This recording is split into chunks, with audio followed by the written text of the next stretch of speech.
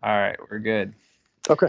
All right. Welcome to the Deer Vein Podcast. I'm your host, Anthony Heller, and today we got a pretty sweet guest. His name's Jan Corrigan. Jan, or spelt like Jan.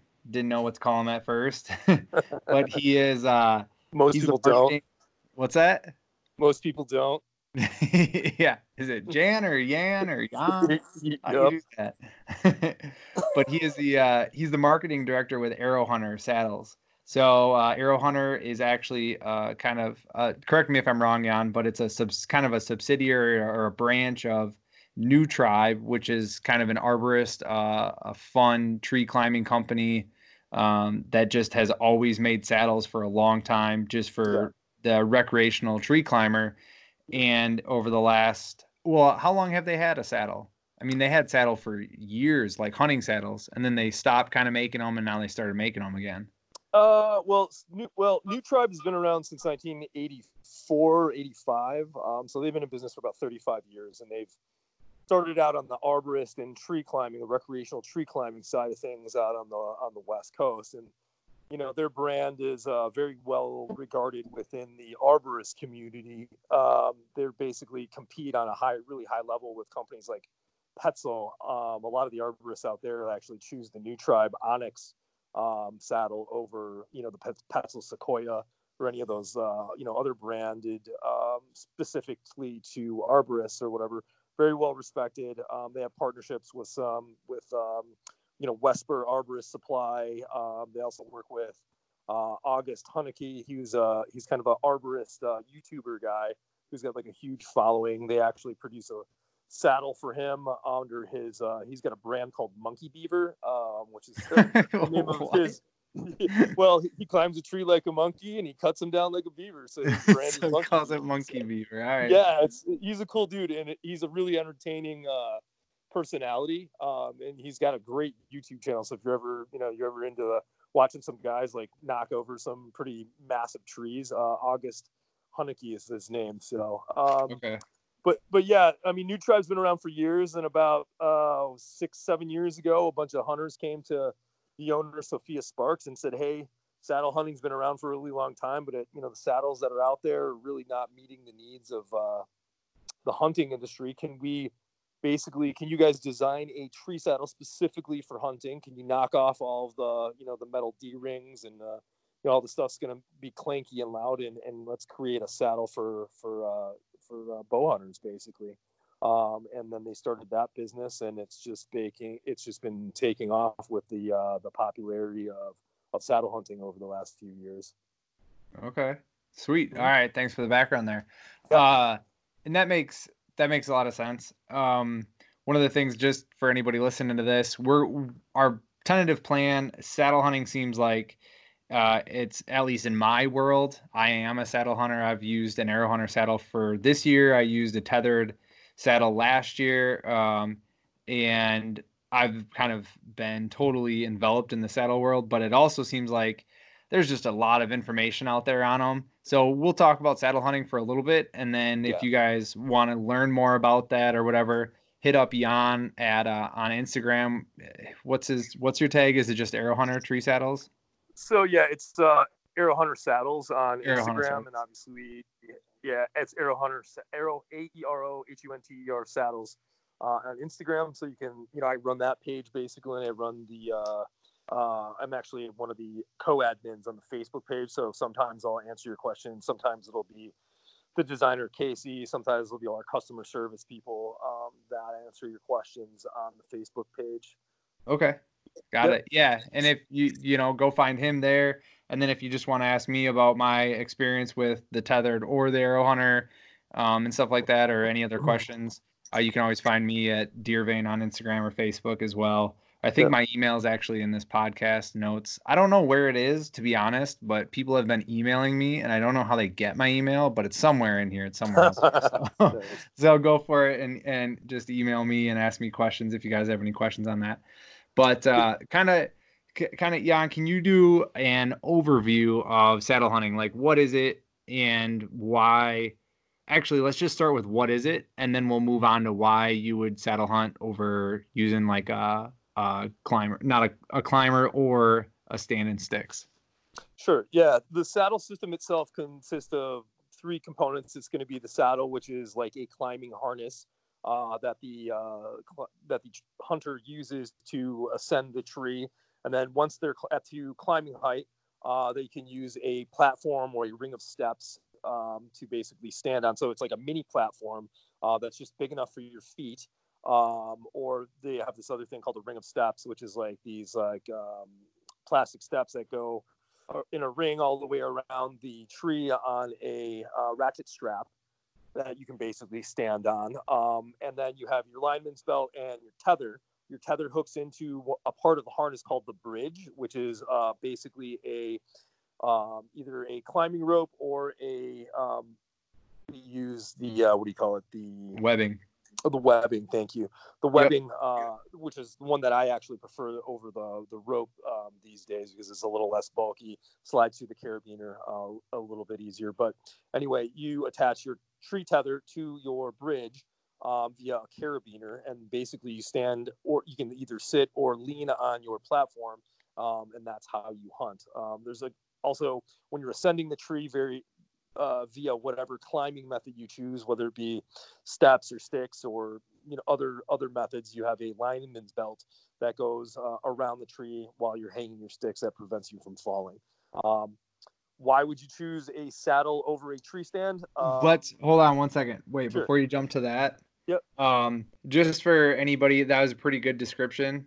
Jan, one of the other ways that I've described a saddle is like you have your regular safety harness and you have the two leg straps and the waist strap, right? Yep. So if you're trying to imagine a saddle in your head, like say you're in your car right now and you're trying to figure out what this is, it's the two leg straps plus the waist strap, and that's it. And then the kind of the shoulder straps come off.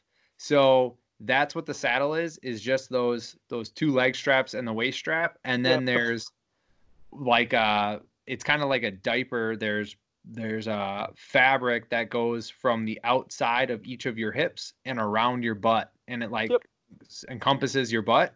It's like a And then the sling. bridge that he mentioned goes from kind of your left hip to your right hip on the front side, and it's just a strap that goes across the front, and that's what connects to your tether, which connects you to a tree. So I just wanted to throw that in there before we jumped on. But Yeah, for sure. If you guys want to like check out the YouTube page, or I'm sorry, the Instagram and the Facebook page, or our webpage arrowhunter.us. Obviously, we have many photos of our products, and we list out all the components on those pages as well. yeah, okay, yeah, that's definitely the easiest. Yeah, if you're listening to this, once you get to wherever you're going, or you have a computer in front of you right now, just type in Arrow Hunter and you'll see exactly what it is. So yeah, that's essentially what saddle hunting is, and it's a way for you to not have to lug around a tree stand, really, which is getting into the why. So, Jan, I want to hear.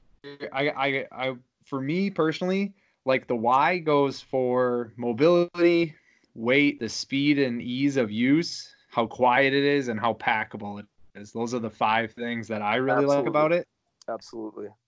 Those are all the same reasons that I decided to go with a tree saddle over a tree stand as well. I mean, look, I've been hunting for, I hunted when I was younger, but probably seriously for the last, I don't know, 10 years. I was a full-time police officer, so, I have family as well. So, but the last 5 years, very seriously, and I was into mobile hunting on public land. So I did what everybody else does, and you grab a lone wolf stand or a Millennium.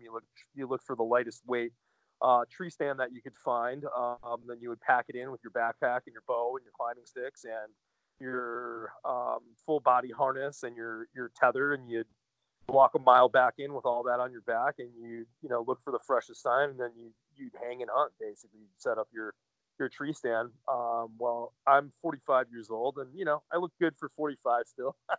but my back starts to hurt. I'm a police officer, so we all have bad backs. We wear body armor and belts, and hauling in close to 15 to 20 pounds worth of gear to get up a tree a mile and a half back in the marshes that we hunt here. As you know, that can be pretty grueling. And I was just looking for a lighter way to do things, basically. And I read about tree saddles, and I'm like, that is absolutely the way. It's the packability, the mobility, the ability to set them up and tear them down, quickly. If you're hanging and hunting and you see deer movement 100 yards away, you can tear that down in 5 minutes and get over there and set it back up in just about the same amount of time and get closer to where the travel routes are. The other awesome factor with tree saddles as opposed to tree stands is the fact that you're attached to the tree the entire way up the tree. You are basically wearing your safety harness the entire time. So when you're setting your sticks, you're attached to the tree via your lineman's belt. Once you get to hunting height and you have your platform set, you hang your tether, and then you clip into that, and then you undo your lineman's belt. So basically, at no point are you ever off of your life safety lines, which is, that with the tree stands, you have to unclip from your lineman's belt to get around the tree stand to step in, and mostly that's when accidents happen. From the statistics that I've read, when you're getting in or getting out of your stand is when accidents happen, mainly in tree stands. So that's another factor that's a great thing. So it's that lightweight, that safety, that portability, the ability to be quiet. So basically, the only thing sticking out in your backpack are your sticks, and you can usually wrap your jacket around those. It kind of quiets everything down. You don't have that big tree stand sticking out. So those are all the factors why I went to a tree saddle, and why I think a lot of guys over the course of the last 3 to 5 years have, basically set their stands aside and are going to tree saddles. I mean, we've got such an overwhelming response the last couple of years with guys getting into the saddle game. I think that people see the value of all the things that we just mentioned. Yeah, no, that makes great sense. Yeah. As far as the mobility goes, the reason, so I switched for all those reasons as well. I was going a mile and a half back with a lone wolf stand and 4 lone wolf sticks. And in just over time, if you're doing that, I'm only 29 years old, and if I do that 3-4 days a week, 5th day I'm like, man, this kind of sucks. 6th day I'm like, I really don't want to go too far, you know. Right. So having that tree saddle, for me personally, a lot of people will just wear them in. I don't wear mine in. I will pack it up, but it packs down to about the size of a softball, really, and then you just put it in your backpack. And like Jan said, you just have your climbing sticks that are just hanging out or doing whatever, and then you're good to go. It's not like you're hauling in, a tree stand itself is 13 pounds, and then each stick is 3-4 pounds. So yeah, like, I mean, you're talking 25 pounds, and you're going down from that to about just what the sticks weigh, which is only 12 pounds. And then the other big thing is walking through these swamps that we hunt in, or even if you're walking through any thick brush at all, you know exactly what I'm talking about when you're going through and your tree stand gets hooked on some branches and you can't get through. And then you got to break the branches, or you got to back up, or whatever it is. And you're like, man, this was like the close bedding area or whatever. And now I'm making all this noise. Well, if you put the saddle in your pocket, you remove that obstacle. You don't run into that anymore, which is awesome. And then like Jan said, it's quick, it's quiet. Like, you just got to hang your sticks, and then you're pretty much in. You don't got to spend 10 minutes trying to wrap some straps around a tree, and then using a ratchet strap, which can be loud, the click, click, click, or even the pull tight strap and not being fully secure. And Jan mentioned, using a platform with his saddle. I personally don't use a platform. I just stand on the top of my last stick, and that gives me, I don't have to spend the money, like the $200 on a platform, but B, it gives me a little lighter weight and a quicker setup, and it's not as comfortable. 100%. Like, I mean, that out on a limb platform that you have, Jan, that thing's pretty sweet. I like it a lot. I just haven't wanted to drop the money on it yet.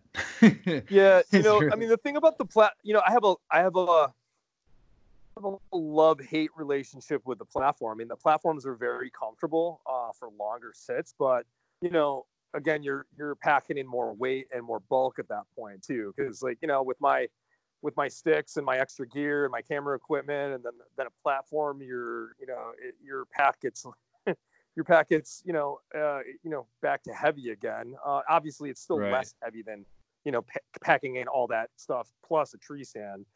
So you're still winning there. But I think that stick method is a lot of what a lot of my other friends that hunt with saddles do the same thing as well. And that's a nice, efficient way, and a less bulky way, especially if you have those sticks with a double step on top.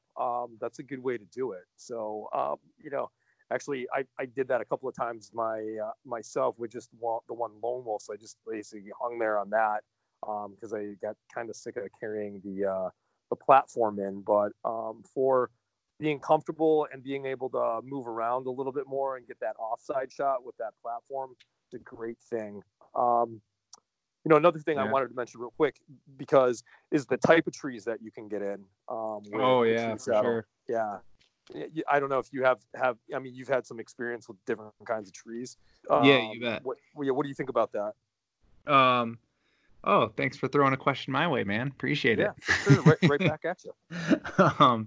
No, that is huge because, staying in sticks or even a climber, the problem with climbers that I have is a lot of the trees that I hunt out of or in my area aren't clean, naked, straight trees, which is what you need for a climber. And in Wisconsin on public land, you're not allowed to trim branches or anything. So, if it's not straight and naked already, you can't go up it. So I kind of nixed the climber right away because it just limited me so much. And then after that, I went to the stand and sticks. And, if you got to lean in a tree, either left, right, back, forward, a slight back lean is awesome because it's almost like being in a recliner if you're in a tree stand.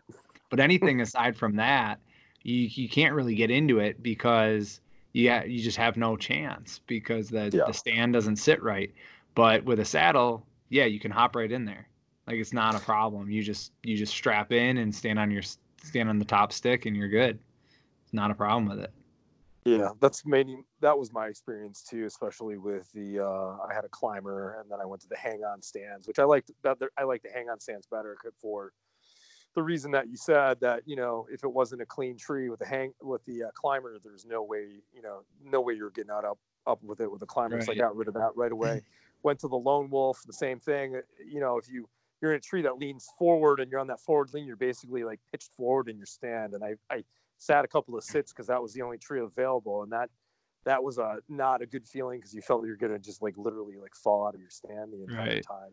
And with the tree saddle, you can just forward, backward, lean. You just basically set your sticks and get up there, and then you've got that tether which is infinitely adjustable. And if you're doing a ring of steps, or even these platforms on leaning trees actually work pretty well, I found. So they might pitch up a little bit, but that doesn't really affect how you stand in it all day. And plus the weight of your body usually forces it to a level, being able to stand on it pretty level anyway. So and then the diameter trees, I've climbed some pretty smaller diameter trees and hung from those because that's the only thing available out there. And that that's an awesome thing too. I mean, most of the time I wind up getting picked off by a doe, those tiny trees like that. But but it is, if that's the only tree you got out there, it's an option, right? Right.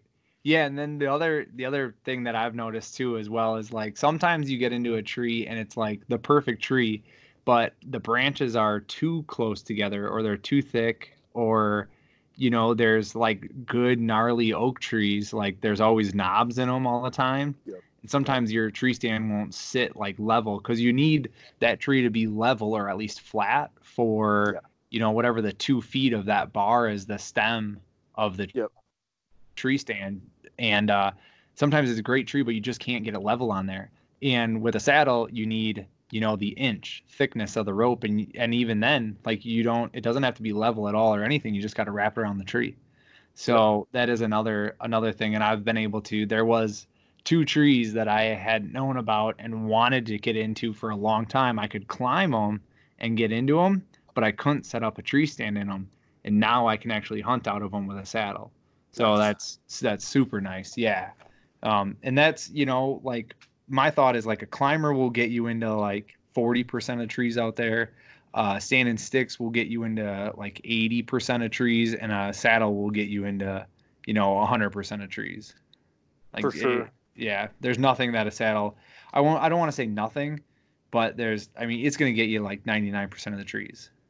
I've even seen some of these guys like hunting out of like pine trees with the limbs that are really like close together, and they Yeah. got themselves a little, a couple of feet where they can hang and peek out of those, and they're even getting into those. So I mean, some of these trees that guys are getting into are pretty amazing. Stuff that I haven't even considered yet. So I got a buddy actually who just Yeah. invited me, and he's got a bunch of pine trees on his property. He wants me to get rid of some of a couple of does on his property out here in Waukesha County. So I think I'm going to take him up and see how that goes. Just to Oh yeah. try it as an experiment. So For sure, yeah. No, and I mean, if I can ever get into pine trees, I do all the time, and it's mainly because I feel like the pine scent, like the needles, cover up your scent a lot, and yeah, great all cover the scent pine branches and everything just give you a ton of cover, for sure. so That it just back covers cover. up your movement. Mhm. Yeah, back cover, and yeah, I mean, if I can get into a pine or a cedar, I'm getting into it all day. Um, Okay, so that's kind of all I kind of have for saddle hunting. Is there anything else you wanted to add about saddle hunting? That's kind of the overview that I wanted to cover. Um, you know, the one thing about saddle hunting that I think that I kind of want to address a little bit is there's a lot of information out there, and a lot of people sharing opinions. And I guess my thing would be is do your research with vetted companies with knowledgeable people, just because some guy on one of the forums or one of the internet is giving advice doesn't mean it's right or safe. And the cool Yeah, thing about saddle hunting and is the whole DIY aspect to it. And guys like yeah, you know, the mod their modifications. gear. Yeah, Yeah, and you and I are those guys. We like to yeah, do that for stuff too. sure. But you're talking about a piece of life safety equipment, and our saddles are all rated. We use rated equipment. We've you know, the harness structure on those things has been tested and rated for years. So basically do your research, look at companies like Arrow Hunter that have a 35-year history, look at the art, look at stuff that's put out there by guys in the arborist world who really have a deep understanding and knowledge of like knots and gear and tree climbing, because you're talking about your life, and you're talking about a piece of life safety equipment. And I personally I think it should be considered and treated as such, and just basically consider your sources on some of the information that's being put Right. out there these So days. what Jan's trying to say, but he can't technically say, is that there's a bunch of people on the forums who do major modifications to saddles, and they do them to all saddles, the tethered saddles, the trophy line saddles, the arrow hunter saddles. And before just start out doing this, if you're just starting to do this, don't go and make a ton of modifications. Hunt out of it for a year, 2 years, 3 years, because some of these mods are great and they're fantastic and you're going to love them, but some of them weaken the structure of the saddle themselves. And if you're taking advice from somebody who's not an engineer who's designed this and who's not rating it, they're just like, "Oh, I've used it a couple times and it seems to work." Like personally, that's not good enough for me, because when you're hanging out of that tree in a saddle, that's what you're hanging by, and I'm not willing to put my life on the line for to shed half a pound or something, Right. and not come home that evening. So Right. that's kind of what you're trying to say, right, Jan?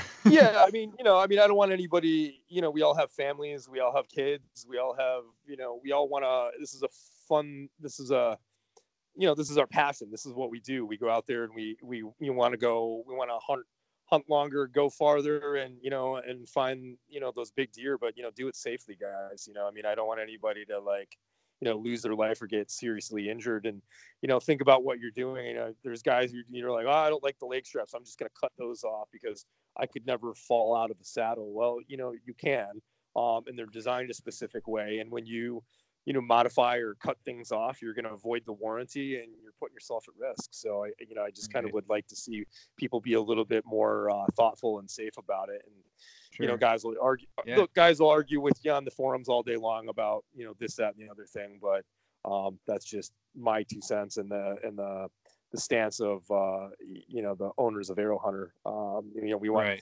their whole thing is safe, creating products to keep people safe in trees. They've been doing it for 35 years. And that's kind of our main focus, is to keep you guys safe in trees and, and have a successful hunt.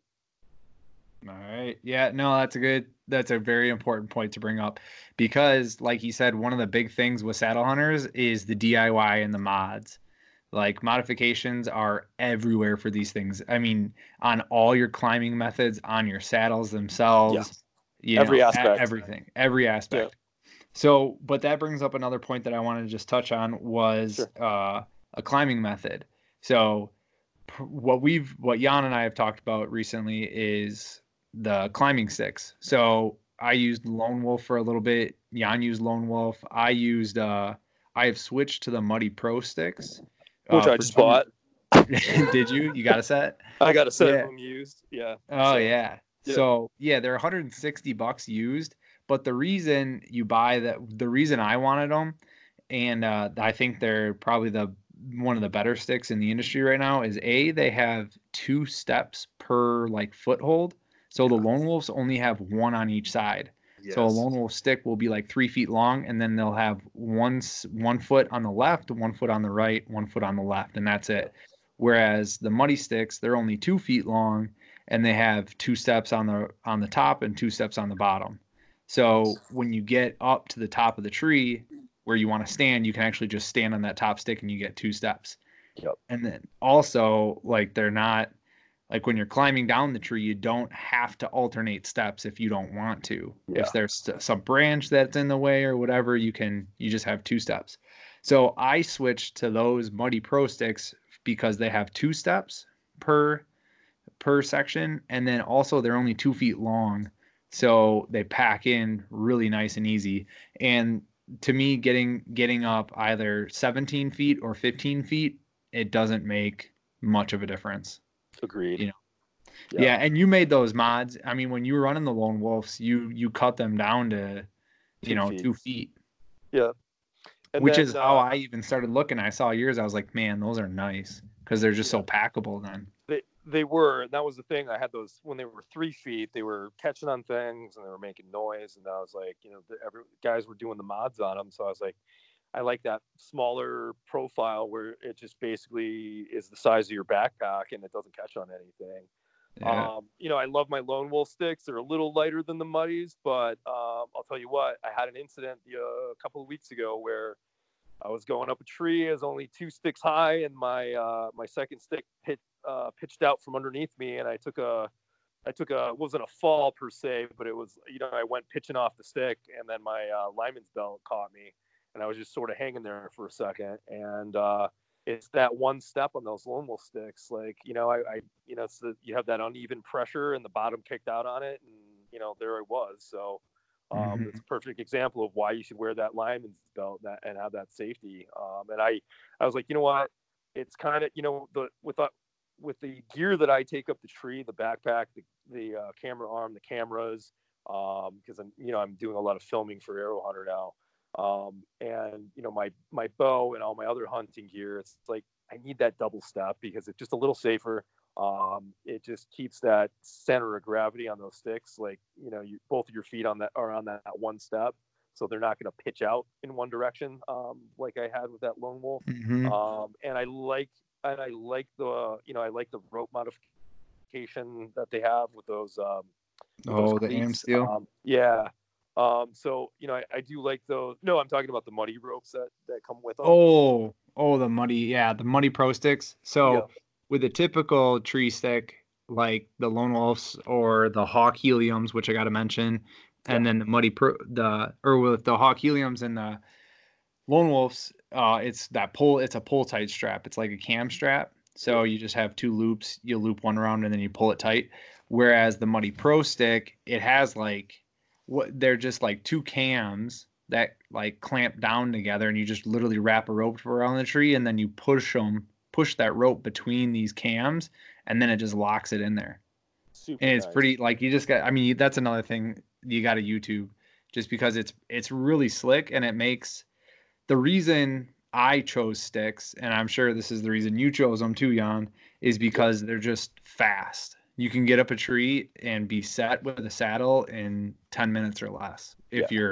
if you know what you're doing. I mean, it's really quick to get set up. It's not, I've had friends come out with me who don't hang and hunt often, and I'll set up a tree. I'll be set up in my saddle in 10 minutes, and they'll be like, dude, the last time I hung a tree stand, it took me like 45 minutes. Yeah. you know? And even Exactly. with yeah, right? And you get good at it over time. You But do even with the like reps. my lone wolf system, I was hanging that thing in 20 minutes or less every time. Right.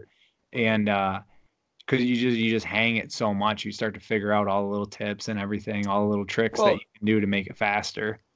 yeah, and a lot of guys are putting, like those plastic carabiners on their tree saddles in the Molly webbing, and then they'll basically tie a like paracord loop around their sticks, and they'll hang those off, and basically you just go up the tree in one go, where you Yeah. got your sticks hanging off, and as you go up, you just pull them off and hang them, and then pull your bow up and hang your pack, and you're ready to hunt, like you said, in 5 to 10 minutes. And it's just doing the reps on that. Like Jason that we just hunted with, Yeah. he's new to the hang and hunt, and he's new to the tree saddle world. He's so excited about this. Is so quick and easy to get up a tree, because he's used to setting like just regular tree stands, like even the ladder stands as well. And Yeah. he had a hanger as well, but it took him always took him like 40 minutes to hang these things. So Yeah. he's super stoked on the portability, the packability, and the quick setup on these. Yeah, my family, so any of the listeners who've been listening, but my family bought 100 acres this year. It's been a project that we've wanted for the last like 15 years, is trying to find land, and we finally found a piece. Um, but I have hung, it's 100 acres, and I have hung two tree stands this entire season. We bought the property at the end of August, and so I haven't had much time to hunt it. But my problem is like, I don't want to go hang 10 tree stands and have them all be in the wrong spot. Because that's Right. the problem, is like with those ladder stands and things, you go and hang them and you're like, oh man, I'm 30 yards from where I need to be or whatever. I don't know this property. I don't know what's going on. I don't know where the deer are. I don't know Right. anything about it. Right. So why don't I just be as mobile as possible? So I've hunted there, I think just over 20. I've had just over 20 sits now, and three of them have been in tree stands. The other 17 sits have been out of my saddle, just because I'm trying to just figure out the property, Yep. you And know?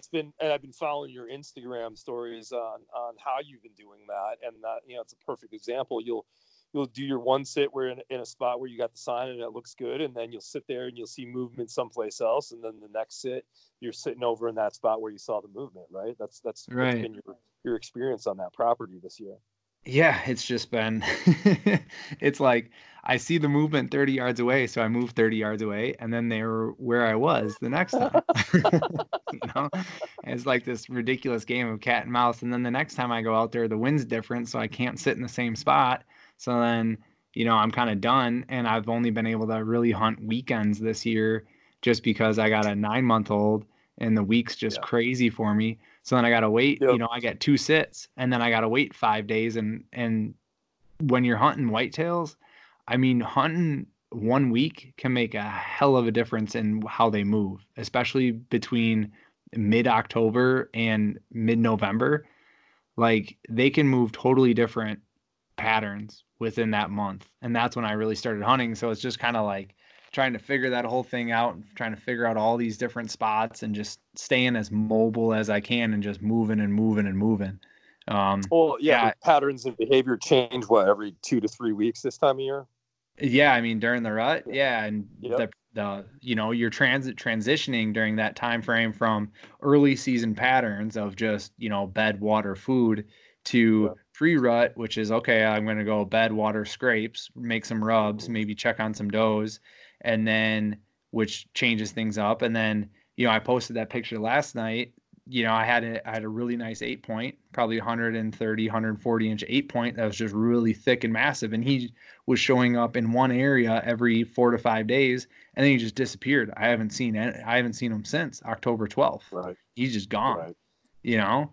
And so like their behavior just changes so much. So I'm trying to figure this out, and I get two sits on the weekends, Saturday, Yeah. or like I'll get a Friday night if I can get out of work early, but generally it's a Yeah. Saturday night, Sunday night, and then I got to wait 5 days to get back down there.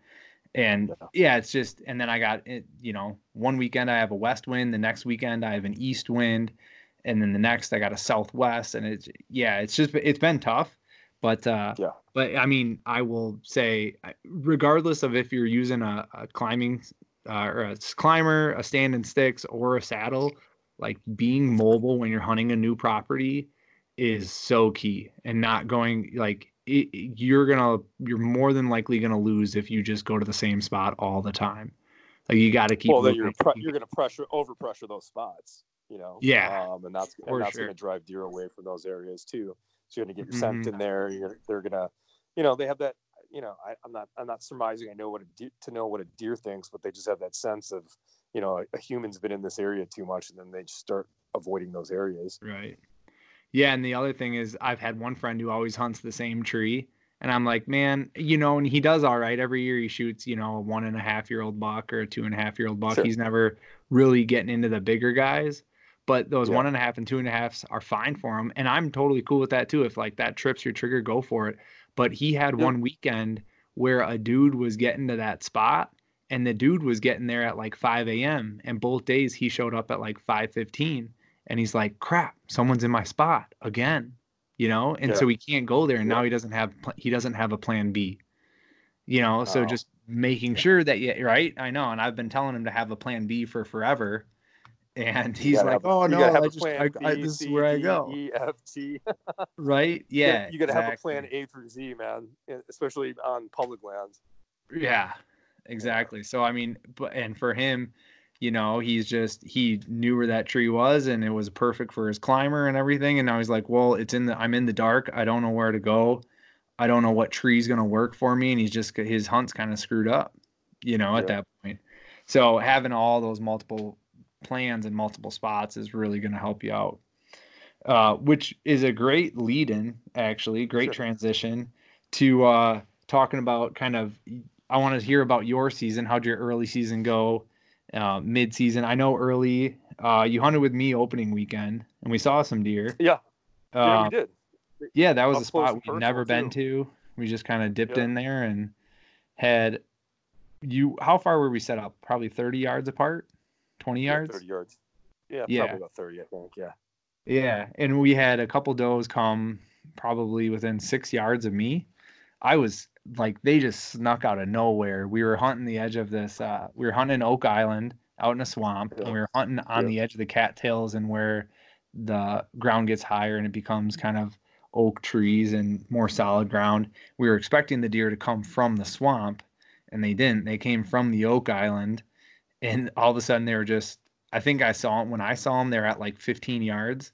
They're just there. Yeah, they just appeared. They just appeared. They came down off that ridge down into that lower section to kind of move out through that oak flat that was kind of bordered on that marsh area where we thought they were going to come, and yeah, they just snuck up on you.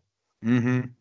Mm-hmm. Yeah, so that was opening weekend. I hunted with you, and then you were doing a bunch of stuff with the Rexpid guys. Yeah, I met Kurt, who's Rexpid. Basically, he's in a what do you call those guys? Not an influencer, but a Sales rep. ambassador. Oh, Yeah, ambassador. yeah, like ambassador or not a pro staff guy. What do they call him? Ambassador. Yeah, basically that's what it is. Sure. And then he, I got to develop a relationship with him. He invited me to come out and do some filming with him on some of his private properties that he has permission on around where he lives. And Kurt's a good dude, and we saw a lot of stuff. He let me hunt, film some stuff. Let me do some hunts as well. We saw a lot of deer early season, but of course they were always like right at dark, and they were always about 75 to 100 yards away. So I never got got anything close. I've had a couple of encounters with, a year old, 3 encounters with year-old bucks that were just, forks, tiny little 6 points or 4 points. Not anything I was interested in shooting. So that's pretty much been my season. Went up to Vernon County for a few days and hunted Richland Center. Really didn't see a whole lot of deer there. We had a little fork buck walk about 10 yards and stop right in my shooting lane, which is, he's just like begging me to shoot him. But, again, I passed on him. We saw a lot of sign out there. But you came out one morning and froze with us. So yeah, that night that's the coldest night so far for sure. 5 degrees. Got down to 5 I wish we had that wood. night. I wish we had that wood stove in that tent because those buddy heaters were not doing it. Yeah. No, that was a good night, man. Yeah, that was a good time. But I was just so like cold and tired, and oh man. I was coming off a work week too, so it was just kind of a grueling week of hunting. And then some guys were seeing movement, not other guys were not. One of the guys that we were hunting, the guys from the Boga podcast, they were there, and they shot a nice little 8-point. And then there were some other guys that shot some deer, and then we barely saw any. A lot of sign, a lot of hiking ridges in Vernon County. Yeah. What's funny is then, go ahead. I had a dude Instagram message me the day, like 2 days after I was done hunting with you, and he said, "Hey, have you ever hunted this piece over in Vernon County?" And I was like, I was just there. And he sends me this map, and it's pretty crazy. He sends me an Onyx map, and he's like, "Hey man, where would you? This is where I've been. Where would you go?" And this is like, I've given people send me stuff like that all the time, and I'm happy to give my advice. Sure. And I never really know what happens after I give my advice. They always just say thanks, and that's kind of like it. This dude took my advice, and I'm not saying like I'm a professional hunter by any means. I was like, you know what? If I were you, I would try to go over here, find a scrape, find some sign, and see if you can sit on something over there. He goes and does it the next day, and he shoots the biggest buck of his life and loses it. No. Yeah, he lost it. Oh, yeah. No. Dude, he's like, it's the biggest buck I've ever seen in my life. He goes, I had 2 6-pointers come through. I had an 8-pointer, and then I had the biggest buck I've ever seen. Shot it, and I think I shot it in no man's land. And I was like, no way, dude. He's like, yeah, I tracked it for 3/4 of a mile and then lost blood. And I'm like, oh man. Oh, heartbreaking. Right? Oh. Yeah, I know. And it's crazy. I mean, that's that piece though. I mean, that piece that we were on, you could see nothing. And then one day you could see, the biggest non-typical buck you've ever seen. Like, it's just a really nice piece that has so many little gems and hidden corners in it that you would never know. Yeah. And where I told him the type of area I told him to go, it's kind of a hilly area in Vernon County anyway. But sure. he went, there was like a Y where the stream bed came up and then wide, and there was big ridges there. So I told him to just go walk all those ridges and find the sign. You start in the north, drop down into the creek bed, go up on that in the middle of the Y, and then go down to the other side. And as soon as you start seeing good sign, just stop. And he stopped right away. He saw a good sign on the first ridge. So he's like, I'm just going to set up right here. And off to his west he's expecting the deer to come from the east to the west, which is the same direction of the stream flow. And then off to his west, like 200 yards, was ag fields, which is exactly what we were hunting there too. We were hunting. There were a bunch of ag fields on public, and we were hunting those edges. And that buck, all those deer were going out to that cornfield.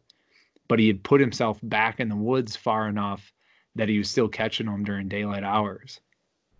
Yeah, But see, that's anyway, what I think we made the mistake is we crossed that night, that day you left, when that morning you left, we went back into that spot, crossed that creek, and then got over to the other side. And we started seeing some more signs, some scrapes, and some rubs over there. But we didn't want to. It was getting later in the afternoon, and we didn't want to push it too far. And we set up, and I saw one come down off the ridge, but then he lost him, and then it didn't. I don't know what happened. It spooked and went running back up the ridge. I don't know if it caught movement, didn't blow, but then I saw it just running back up one of the ridges. So I think if we had pushed back in there a little bit further, that would have been the ticket. But we stopped pretty close to the creek. We didn't want to push too far back in. So right. That's definitely good advice. Yeah, it's always a game of how aggressive can you get? What can you get away with? And every scenario is different. So it's hard to know like how far you can push back. Like that's always the question is how how far can I get off this egg field before I bump them? And you don't I want to think bump that, them. right. I think one of the smart tactics that I've like kind of picked up on, and I think that guys like the hunting public do it as well, is basically you hunt it in steps. Like you go in a little bit, then you go farther and farther and farther. You kind of hunt. They call it hunting your way in, and I think that's just the way to do it. I think if I had gone back there the next night to that same spot and pushed back a little bit farther, we might have seen Sure. something good. So obviously I got that pin on my map, and I just need to bring like higher boots next time just to get across that creek or whatever. But actually, and you know what, the garbage bag method worked great. So yeah. So Jan and I were debating, like I had a pair of muck boots, but he didn't. yeah, And I was like, well, do you want to borrow mine? And he's like, I don't know. And blah, blah, blah. And we were just kicking it around back and forth. And he was hunting with his buddy Jason too. And Jason was like, oh, I'm fine. I got knee highs. I'm good. And this creek how deep was it? Probably like 8 inches, 9 inches. oh yeah, it came up like mid calf. So I mean, it was over. I think it was a little over 12. Maybe a Okay. little bit over 12 inches. But In still that, well within knee high boot range. right. Yeah. So we kicked around that idea and I was like, you know what? Just grab some garbage bags. And that's what And we that's ended up that's doing. what I did. There's And it worked always a great. way. Jason You need Jason is a giant man too. He's probably he's 6'6", like 260 pounds, something like that. He's a yeah, big dude. 260, 270. Yeah, he's a big dude. Yeah. And Yeah. I was like, hey Jason, why don't you just pick Jan up and carry him? And he's like, no. Piggyback me across the creek. Right. Oh yeah. Right. Which is So if you're ever another in a good pinch, point actually for the yeah, saddles, is like a saddle can even support a guy that size. yeah, Like Jason yeah, was in a saddle too. I've had a couple guys message me like, will they hold bigger guys? And I'm like, if they hold Jason, they'll probably hold you. yeah. I mean, with our saddles too. I mean, we have it's a 5,000 pound brake strength on the saddle, and then like a 500 pound working load. But we've had some guys in the up in the 300s that are hunting out of them, and they work, and they do it well. So you get a lot of questions about well, I'm a bigger guy, I'm a trophy sized dude, was one of the comments that I heard. A trophy sized dude, and I like that. And Yeah, that's a good he way to put it. gave his measurements, and it's like, yeah, absolutely, that'll work for you. Kurt's I think is his cousin, or how he's related to Ryan Ramczyk, who's a lineman for the New Orleans Saints, and he's a big dude. Oh yeah, So okay. we're trying to get him into one too. He's in the he's like 6'4", and he's in the upper 200s, like 280, 290. So we're trying to get him into one. But saddles can definitely support bigger guys, and they can support you comfortably, especially with all the adjustments that the Arrow Hunter saddles have, with expandable seat and the flex and the adjustable bridge. It's that's one of those things where you get all day comfort, and you've had experience with it too. That one morning with the late season clothing is another question. Oh yeah. Does bulky clothing affect the comfort factor of a saddle? And I would say no. I was super comfortable all day. I hunted that whole week up there in Vernon, and it was pretty in Vernon County, and it was pretty cold. And I was wearing my my Sitka Fanatic bibs and jacket, and that's pretty bulky stuff with that fleet stopper, and I was super comfortable in my saddle. Yeah, no, and I don't have anything as nice as the Sitka stuff, but I do have some phenomenal garage sale buys that are nice and bulky as well that I was wearing, and I didn't have any issues with it. No, you can layer on it. My question was, who's going to make a pair of bibs that has a slot in it for the bridge of a saddle? Someone's going to make that at some point. Someone's just going to cut one in. Well, I think you're going to start seeing the saddle companies, start developing more like accessory type products for saddle hunters as well. And, who knows? I mean, somebody might get into the apparel game for saddle hunting as well. I mean, that seems to be hunters in general are always looking for the latest, greatest, scent-free, warmest, different camo type of thing. I know we're working on some little backpacks that can attach, that you can kind of match to your saddle, that can basically we're working on a backpack that you can wrap your sticks in and do all the things that like a saddle hunter's backpack basically. Sure. Casey had some prototypes of so it'll be cool. And he came out with like a gear hanger and that type of thing as well, so okay, sweet. Yeah.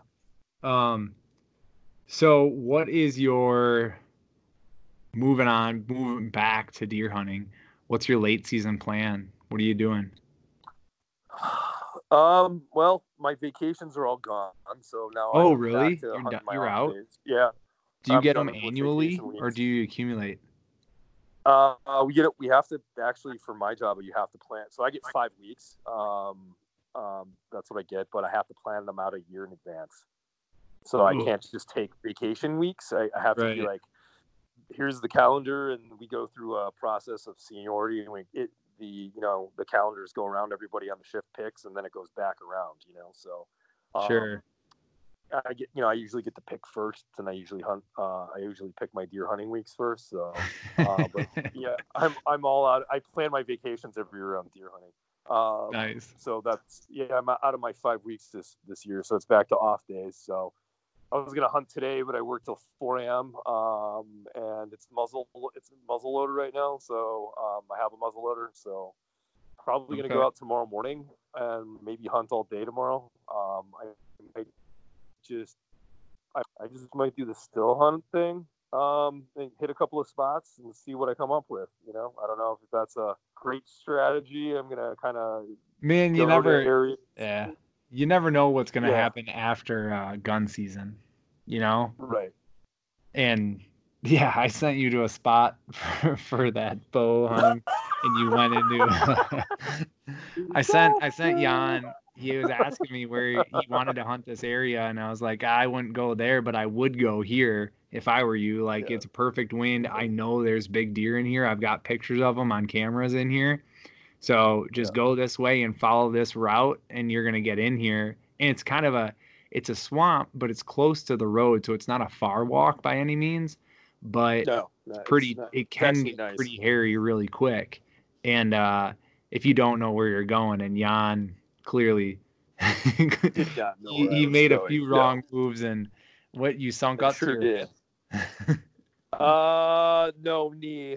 Yeah, I almost lost my boot in the mud, and then the marsh. It was really, I don't know. The water levels were like super high, so then I'm walking through and I'm trying to step on those little, that like the that those stumps, those little clumps, because usually you don't sink in those. But I was just going up over my boot in those, and I was just like wet, and like there was a little layer of ice that I was just breaking through, and it was just making all this noise. It was just a disaster.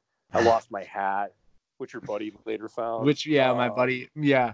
So, yeah, Jan goes, man, I lost a hat back in there. Will you go, if you ever find it or anything, will you let me know? I was like, yeah, for sure. A day later, a friend of mine texts me. He goes, hey, did you lose a First Light hat in here? I was like, yep. It's funny how that works out. Yeah, And I exactly. hope he doesn't have me on camera because I was pretty pissed off that morning. So, No, it's no, just I one of know those, where you, it's just one of those, yeah, it's just one of those things where, it's bow hunting, right? So you right. have those humbling moments, right? Where Yeah, you're out there and nothing's going right and you made noise and you something busted you. And it's just like, it is a humbling experience and you just have to yeah. be able to like suck it up and move on and be positive and be like, tomorrow's a new day or tomorrow's a new sit. So, No, what I like, and so my rule is if I'm going somewhere new in the morning, I yeah, wait until it's like gray light and gray I'll light. kind of Yeah. hunt my way in. Yeah. And I definitely didn't, A, I didn't tell you to do that, and B, I didn't even think about the water being too high because it's never been Yeah. too high for me when I've been in there, and I just Yeah. didn't even think about it. And then when you said that, I was like, oh man, I bet that water came up in that marsh and it's just terrible. Yeah. I went in at gray light. So I went in like, it was still dark when I got there. So I got to the stream crossing and then, I started kind of tracing that route that you traced for me on Onyx.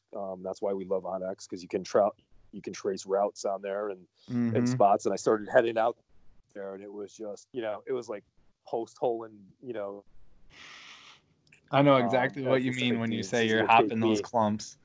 Yep. And I, I was just like, I'm making way too much noise. It's light. I'm like going to blow everything out of here. So I was just like, nope, stop, turn back, and then, and it was funny. And I told you like right over that section where the bridge is where all the sign was. So there was a bunch of rubs. There was a bunch yeah. of poop in there. There's a bunch of big tracks. So, that's the high ground. So they're sticking in there. They're Hmm. not walking out there either in that mucky marsh. Well, I'm sure during gun season they were forced out there, but Hmm. so so that was one of my things. So I think I'm just gonna go. It's like last couple of days of muzzleloader here. I haven't had a chance to get out because I've been working Yeah. overtime because we had a little incident at where I work this week. So um, we've been working a bunch of overtime. So I'm basically gonna get out with the muzzleloader tomorrow all day because I don't have any responsibilities tomorrow. So I'm gonna hit probably a couple of different spots and see what I come up with. Yeah. And then late season bow, I'm gonna have some opportunities again on those private properties over food, some food plots. So we'll see how that turns out. And then I'm just gonna try to go back to some of my other public land spots that I haven't hit yet this year that are closer to ag fields and get back on that bedding and that food bed pattern basically. Right. And just So trying to catch them that's my eating strategy. that food. Yep, No, that makes because sense. I'm in the we're in same that boat, time of man. year. That yeah, we're in that time of year where bucks are they've kind of run themselves ragged from the rut, and does are always going to go out and eat.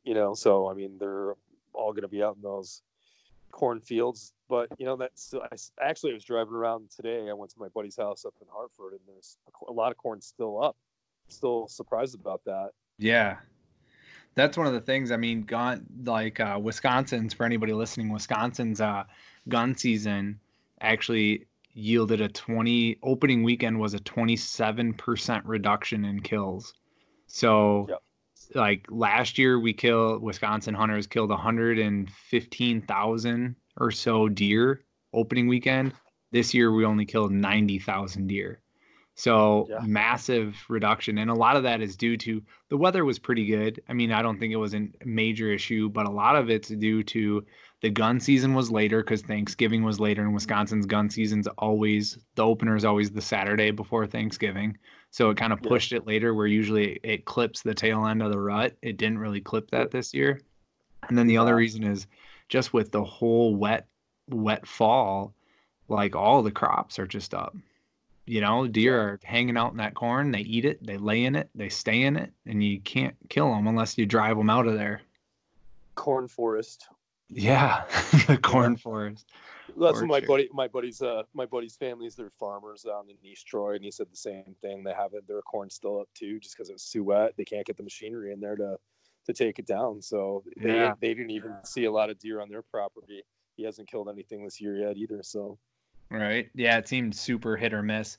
I had one guy tell me that he saw 8 deer or 9 deer opening morning right away, and he saw them all run into a cornfield and they never came out, and he sat there all day. And it's like, well, I guess that's what it is. Yep. When they know, they know. Yeah. Yep.